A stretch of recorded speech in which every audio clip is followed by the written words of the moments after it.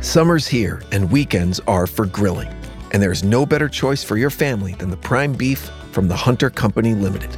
The secret to their success began with their founder over 100 years ago. His selection of only the finest bulls and heifers to launch his company. As they like to say, he omitted numerous herds mnemonically because fewer bulls, finer beef. Happy Fridays! Coming your way all summer long, only from the Hunter Company Limited.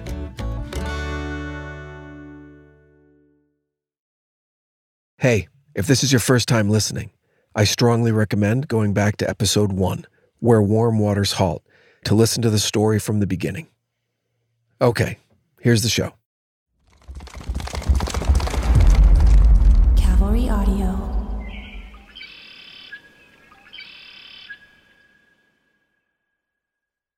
In the last 2 episodes, we met Barbara and Dave, 2 remarkable searchers with solves that, according to the prevailing wisdom, turned out to be wrong. Just don't try telling them that. Even though both their solves were in New Mexico, and Forrest clearly stated that the chest was found in Wyoming, and, most telling of all, neither one of them has the treasure chest. Granted, we know very little of Barbara's actual solve, but we do know that Dave's was incredibly complex and required you to accept some very creative and far-fetched connections that fly in the face of Forrest's most repeated admonition. Don't overthink this. Look at it as a child would. Which brings us to Michael O'Connell and the scientific method. Mr. O'Connell judiciously applied the rigors of statistical analysis as well as the tenets of the scientific method while formulating his solve.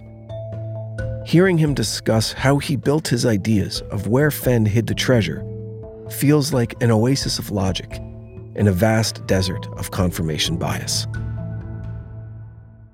So I studied, when I was at BU, I studied urban affairs and statistical planning and advanced statistics. I took 4 different statistics classes, at least, and I took hard ones.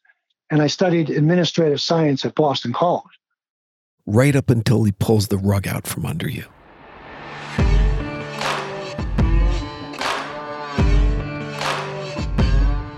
Welcome back to X Marks the Spot. You're listening to episode 7, No Paddle Up Your Creek.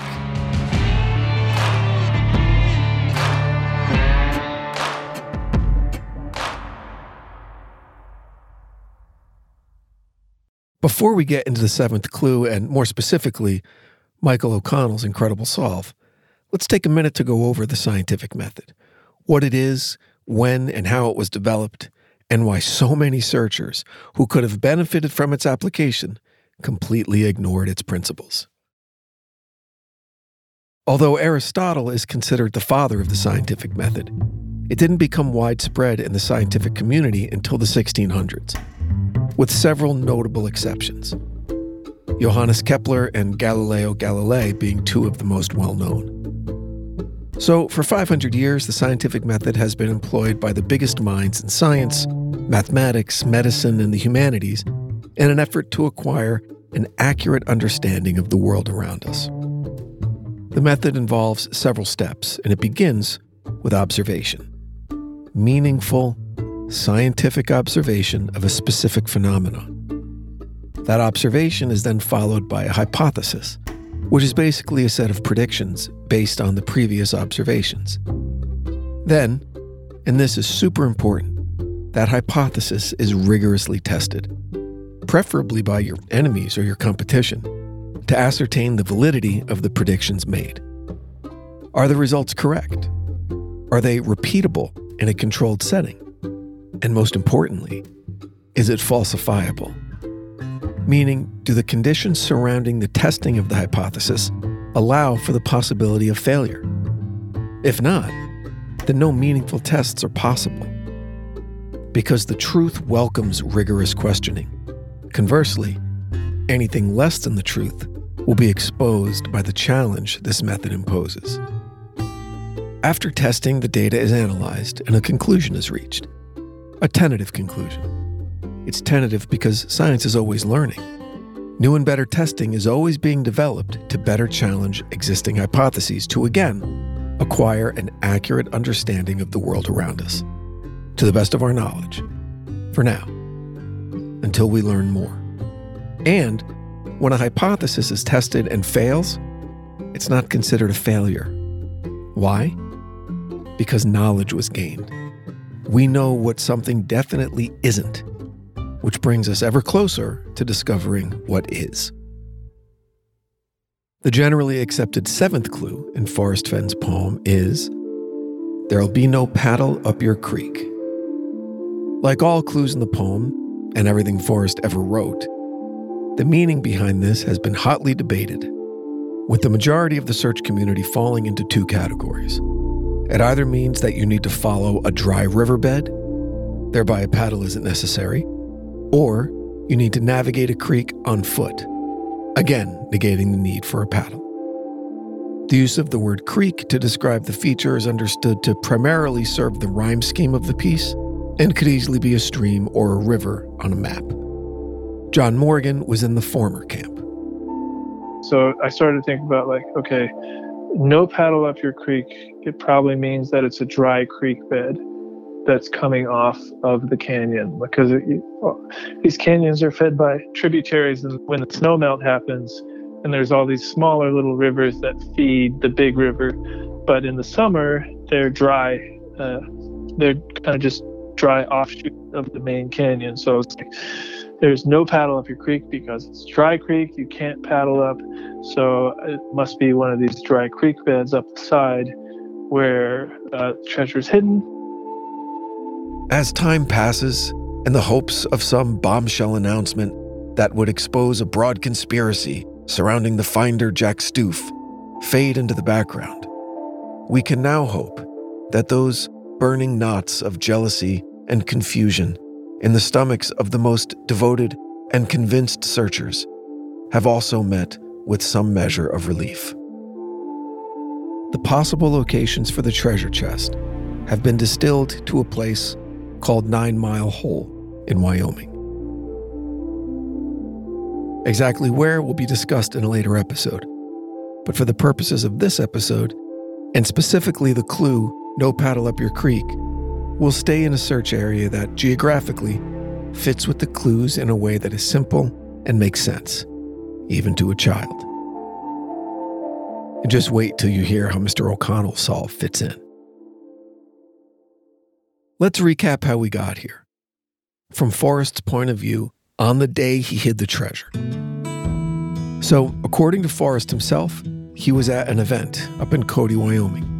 Remember his statement in the days following the announcement that the treasure had been found. He said, "Interest in Cody is growing." So he knew he was going to Cody, and before he left Santa Fe, he decided to bring his treasure with him. He gets to Cody, rents a car, and heads off into Yellowstone Park, a place he knows like the back of his hand. Now, the poem is already written. This is the culmination of 30 years of planning.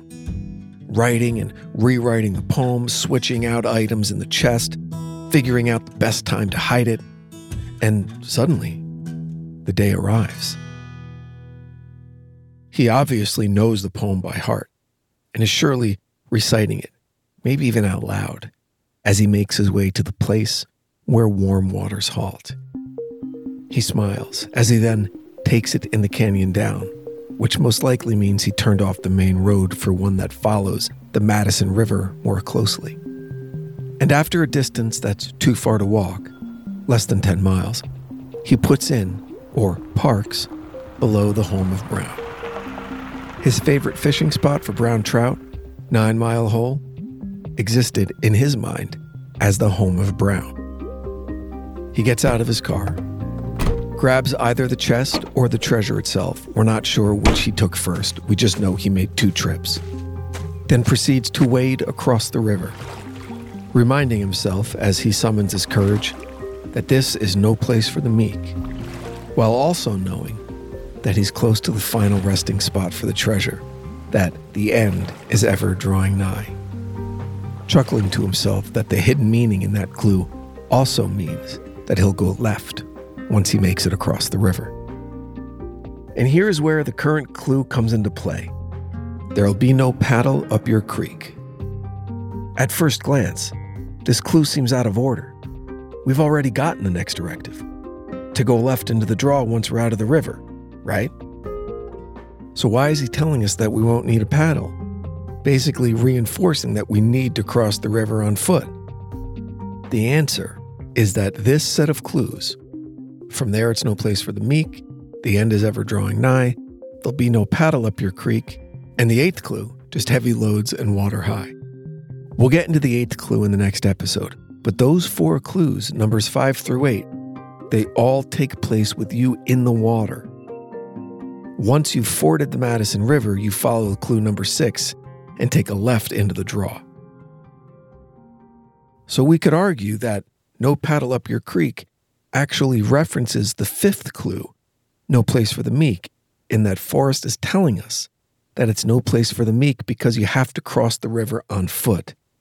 Hence, there'll be no paddle necessary. Remember, to the extent possible, these clues are a set of directions. It's important to take them in order, and it also seems highly likely that this clue, no paddle up your creek, exists to reinforce the fact that you should be in a river at this point in the search. The next clue only seems to reinforce that idea. But as always, the question remains as to exactly where we're supposed to start the search. Where is that first location that gets you started with this crazy set of directions? That place that makes everything else make sense? Turns out, we're pretty sure we know where it is. That fabled, mystical spot where warm waters halt. It's a rather common geographical occurrence. The confluence of 2 rivers, tucked into the extreme northwest corner of Yellowstone National Park, called Madison Junction. This is the place where the geothermal heated water of the Firehole River ends its meandering northern flow at the Madison River. It then takes a sharp left and heads due west into Montana. That joining of the Firehole with the Madison allows the warmer waters of the Firehole to cool off considerably, allowing a more welcoming environment for what the Madison is famous for: fly fishing for brown trout. And not too far past Madison Junction, following Madison Canyon to the west, you'll come upon 9 Mile Hole. Not too far, but too far to walk. Starting your search at this spot at Madison Junction, which is widely believed to be the correct location that Forrest is referring to in the first clue in his poem. It's the culmination of millions of hours of work by dedicated searchers committed to a common goal. It took an enormous amount of trial and error and some questionably invasive investigative work into the life of Forrest Fenn himself to arrive at this solve for where warm waters halt. And considered with the rest of the clues in order, it all fits.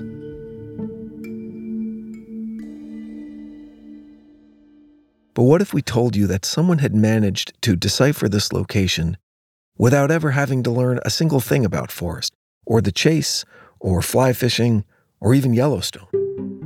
What if the answer was hiding in plain sight all along? We have someone who claims to have found the answer through entirely different means. Someone who believes that there's a set of clues that lives within the original set of clues, and he's going to walk us through it. His name is Michael O'Connell, and like Dave Woodard from the last episode, he's from Massachusetts. Also like Dave, he's in law enforcement. Mr. O'Connell is a police officer from Boston with over 30 years on the job. At the beginning of this episode, we briefly covered the scientific method and how it was thoughtfully applied, at least in the beginning, by Michael. But let's have him tell us. After the break.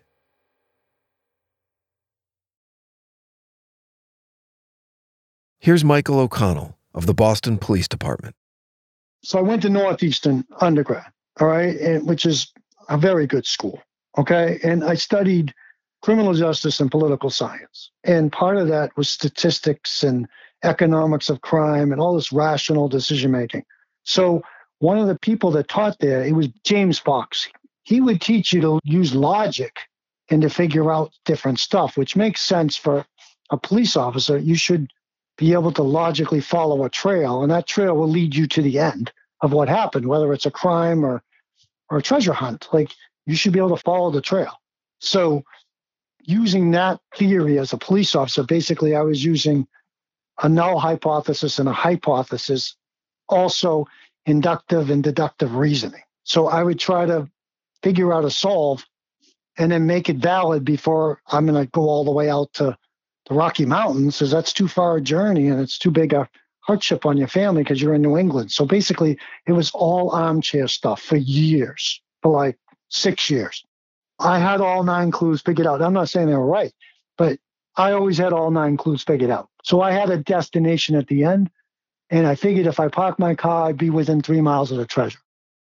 As a dedicated public servant and father of 4, it just didn't make sense for Michael to make several trips out west in search of a treasure that, in his mind, may or may not exist. So I studied, when I was at BU, I studied urban affairs and statistical planning and advanced statistics, and I studied administrative science at Boston College. So my background was probably different than other people because also I investigated lots of crimes over a 30-year career as a police officer. So my background was different. So I was always hesitant because I want to have exact facts because you're innocent before proven guilty, right? And so some of it I was profiling Forrest Fenn, like the way you do a profile on any person of interest, you do a profile on them. So when you're a police officer, you'd like to understand who you're dealing with. So I would try to understand him, and by understanding him, that it would lead me to help figure out his clues. But I had to see the world through his eyes, not my own eyes, his eyes. Yes. Like so many other searchers, Mr. O'Connell was invited to sit down with Forrest at the Collected Works bookstore. He wanted to get a read on the man, to develop a profile, in order to make an educated guess as to the validity of Forrest's claims about the treasure, as well as, of course, to try and get an edge. To try and figure out how Forrest thinks in an effort to get closer to where the treasure lay hidden. And what did Michael's profile tell him? We talked for 40 minutes. I didn't ask him any specific questions about his clues because that's cheating. I didn't do that. That's dishonorable. I didn't ask him a single question about his chase. But I did look him in the eyes directly when he was talking to me. So when he talked to me, I think a lot of people can, but police officers generally can get a feeling if somebody is trying to deceive them or lie to them or manipulate them. I know I can. So if someone tries to pull the wool over your eyes, sometimes you'll detect it. I sensed no deception from him whatsoever. I sensed character. I sensed he was having fun with it. He was enjoying it. And I really felt that he had a certain amount of character to him in terms of his, he was so successful in business. He was a family man. He'd raised his children. He was married, and he had served in the military. Like, there was a part of him that just was great. And I'm not saying he didn't have some flaws, but there was a part of him that was special and great. And that's what made the treasure seeking and the chase so much fun, because you were competing with him to try to beat him at his game. He sensed character. He sensed no deception from him whatsoever. So Michael made the determination that Forrest had hidden a treasure chest full of gold, and that it was still out there somewhere. It was time for Detective O'Connell to put his methods to the test. I think like every searcher, they're all confident in their clues. They call it confirmation bias. Some people are overconfident. Like, I was aware that I could be 100% wrong, but if you didn't try, because, people were thinking somebody was getting close to the treasure, and I was afraid somebody would find it without me even ever looking for it. So the greatest defeat would be not going. So I got out there one time. I would have gone more if I lived closer, but it was just too big a journey, too much money to spend on something that doesn't, move your family forward. It's not like you're paying for your kids' college tuition. Michael exudes a sense of dignity and fairness. It's not a put-on. He genuinely believes everything he says. I would try to be honest with people for the most part, but I wasn't going to give them my solve, but I'd give them enough. I gave up Warm Waters Halt as I thought was near Old Faithful. I said that, and I said, then you're taking the canyon down. And I said, I'm not going to tell you which way to go. There's a lot of canyons there. You make up your own mind. So, I was very public about things, and I think that's why some of the community kind of like me. Others of them probably don't like me. Maybe they don't like New England guys. I don't know. I go, nobody likes police anymore, but the police still love you. Just remember that. We still love the community. Yeah, he shared part of his solve publicly. And what's more, he admits defeat and manages to find the blessings in failure that most of us are just too busy to see. I tried everything, but I failed miserably. It was fun. It was cool. It was beautiful. Like it was beyond beautiful. It was majestic. Like just me in the mountains, walking up these mountain trails and walking across, open ground with flowers everywhere and views everywhere. Obviously schooled in the scientific method, it appears Mr. O'Connell was also familiar with the Socratic method. Because by admitting his own failures and accepting his own ignorance, Michael was made wiser than the other searchers who, every bit the same failure, still claimed to possess an arrogant knowledge, and in some cases claim victory, but then are left to live in resentment, anger, and the morass of litigation. But not Michael. He seems to be above it all. Okay, so let's get into his solve. Suffice it to say that Michael had respectably believable solves for the clues, and that his understanding of the poem mirrors that of most of the search community. 9 clues, starting with the line, "Begin it where warm waters halt," and ending with, "If you've been wise and found the blaze." I know we haven't discussed clues 8 or 9 yet, and forgive me for jumping ahead, but this is important, in that Mr. O'Connell was, so far, the only searcher we've spoken with that had Wyoming as the state in which the treasure was hidden. More specifically, he had the treasure within Yellowstone Park. How he had the treasure being hidden in the park is what makes his solve so interesting. And for reference, the blaze is part of the 9 clues, and supposedly, if you find the blaze, you need only look down and the treasure will be at your feet. A blaze is a marker, usually signifying a trailhead or some other important feature in the woods. We'll get more into that in episode 9. For now, just know that the blaze in Forrest's poem is of supreme importance. Over the next few minutes, you'll hear both sides of the call between Mr. McConnell and myself as the interview was being recorded. I think the blaze is actually in the poem, and I think the blaze is the GPS coordinates inside the poem. Okay, back up. You think there's GPS coordinates inside the poem? Yes, I think there's an exact GPS coordinate inside the poem, yes. Have you been able to figure that out? Yes. That would lead you very close to where the treasure is buried. You still have to search. You'd still have to do your search, but it's there somewhere. If you go into the poem, and every time you see the word 2, you write that number down. You'll find the 2s really quick. So the first stanza, the first word in the stanza says begin. So that's where you're going to begin the count. That's where it starts. You're starting to begin. Okay? So if you look at the third sentence down, not far, but too far to walk. The fourth word is two. T-O-O. Correct. So I want you to put a 2 over that, and then far, and then you go to another 2, put another 2 over that. Oh, 2 2s, okay. Okay? So 2 plus 2 on the side, to the right side of that equals 4. Okay, got it. All right, so then you're going to skip down to the next stanza. You see the 4, F-O-R, 4? That's a homophone. Okay, 4, so this gets a little dense. But let me explain what Michael is getting at here. Simply enough, every time a word in the poem can be turned into a number, you use the numerical value. For instance, when you see the word 2, that's T-O or T-O-O, that becomes the number 2. Anytime the word 4 is used, F-O-R, that becomes the number 4. The only exceptions to the 2 and 4 rule are the words done, D-O-N-E, where we use the ONE to get the number 1, and the word listen, LISTEN, where we use the TEN to get the number 10. Michael also noted that in the line, "There'll be no paddle up your creek," the phrase "add up" does appear. But I'm going to make a judgment call here and say that that is probably a coincidence. I leave it to you to decide. So how does this become GPS coordinates?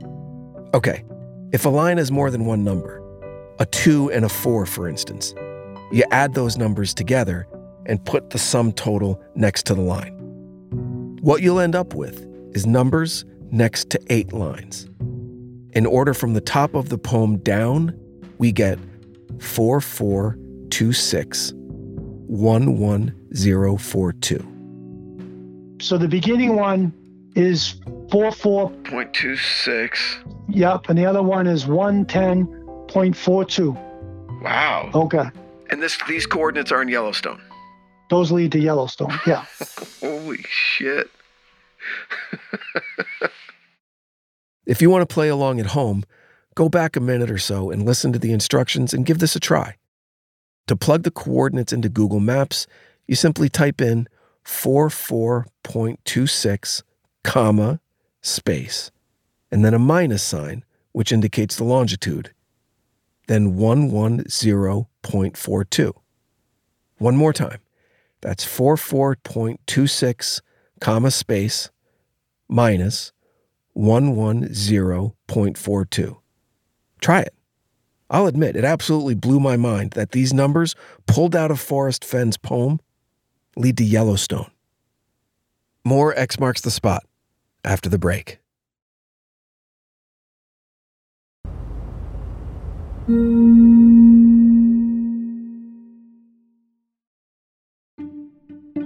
So the numbers are in there. Now, that's my opinion. That doesn't mean everybody agrees. Some people think it's a coincidence and that it's not valid. That's okay.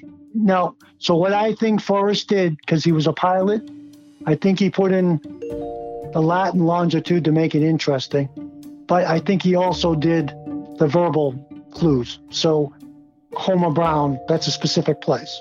No place for the meek. Like paddle up your creek. I think there's clues in the words. So you have to figure out the clues. So I think the finder's claiming he didn't know about the numbers, but he may have known or not known. I don't know. Because he doesn't want to own up to those numbers because Yellowstone will be all over him. So I don't know.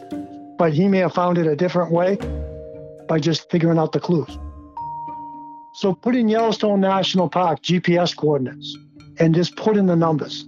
You see how Old Faithful, see where Old Faithful is? Some people like me think Old Faithful's in play. That could be Warm Waters Hall. Or it's close to there. Let's just say it's close to there, okay? So your numbers that I just gave you from the poem, it puts you north of the southern entrance. It puts you east of Old Faithful, and it puts you west of the entrance. So it puts you in the national park. So no doubt, Yellowstone officials probably figured that out too, because they're not stupid. They got attorneys. They're smart. So that's part of the reasoning of what I think the blaze is. Giving Yellowstone officials credit for likely solving this numerical GPS riddle on their own? A bit of a stretch, I think. Okay, so the big question, what are the odds of this really being a thing? I would think the mathematical, bear in mind, I took 4 different statistics classes, at least, and I took hard ones. The mathematical odds of those exact numbers giving you the latitude or longitude to a location in Yellowstone Park. When he talked about Yellowstone Park, I think he wrote like 42 pages in his book out of 110 pages, 42 pages on Yellowstone inside his book. 42 is the weight of the chest. And Forrest had mentioned the chest weighed 42 pounds. A couple of times he slipped and said 44 pounds. He was giving you the latitude saying 44. So when he said, a couple of times he said, oh, the chest weighs 44 pounds. And he said, oh, I mean 42. But that was the latitude, 44. I think he was well aware that the latitude and longitude were valid. So Michael lost focus there and never gave us the mathematical odds of the existence of relatively obvious homophonic numbers in the poem that, honestly, a 5th grader could decipher. The odds of those numbers? when read as latitude and longitude, not only being in the correct hemisphere, on the correct continent, in the correct region, in the correct state, and in Yellowstone Park at Old Faithful, one of the most popular tourist attractions in the country, the odds are remote at best. And although Michael is highly educated in statistical probability, he didn't answer the question. But it felt like he had an answer. So we went to a different statistician and posed the same question. Here's what we were told. Quote, the likelihood of those numbers pinpointing a spot in one of the so-called treasure states of New Mexico, Colorado, Montana, and Wyoming, not even getting as specific as Old Faithful and Yellowstone.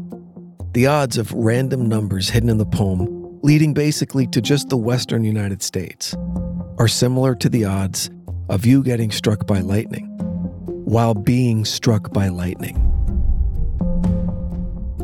So what are we supposed to do with that? Over these last 3 episodes, we've heard Barbara Anderson and Dave Woodard, 2 searchers convinced they're the only ones to solve the poem, and each with separate solves in different locations. And we just heard Detective O'Connell's likely misguided attempt at deciphering coordinates hiding in plain sight within the text of Forrest's poem.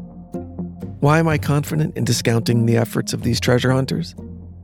Because none of them found the treasure chest. One guy found it and followed the protocol of contacting Forrest, sending photos, and traveling to Santa Fe to allow Forrest to inspect it and pose for more photos. Absent a massive conspiracy, or a slip of the tongue that allowed someone to retrieve the chest without actually solving the poem, Jack Stoof is the guy. We only know his name because of a lawsuit that would have revealed it eventually, and he decided to get out in front of it and do it himself.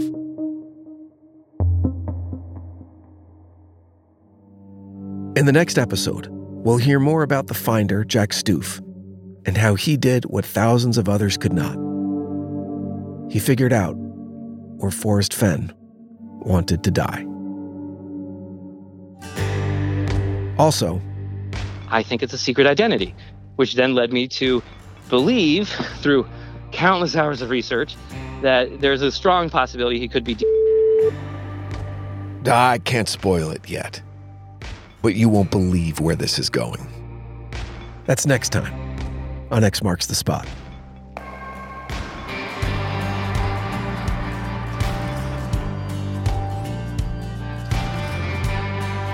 X Marks the Spot, The Legend of Forrest Fenn, is a Cavalry Audio production.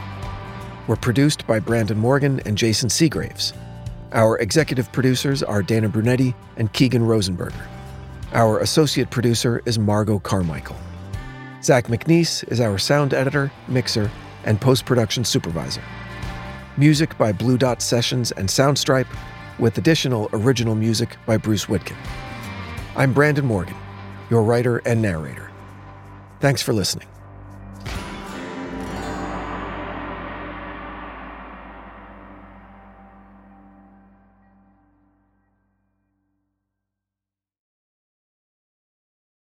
Our bodies come in different shapes and sizes, so doesn't it make sense that our weight loss plans should too? That's the beauty of Noom. They build a personal plan that factors in dietary restrictions, medical issues, and other personal needs so your plan works for you.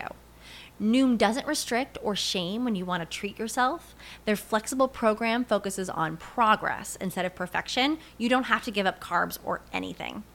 And with their daily lessons, you can learn something new about your food choices every day.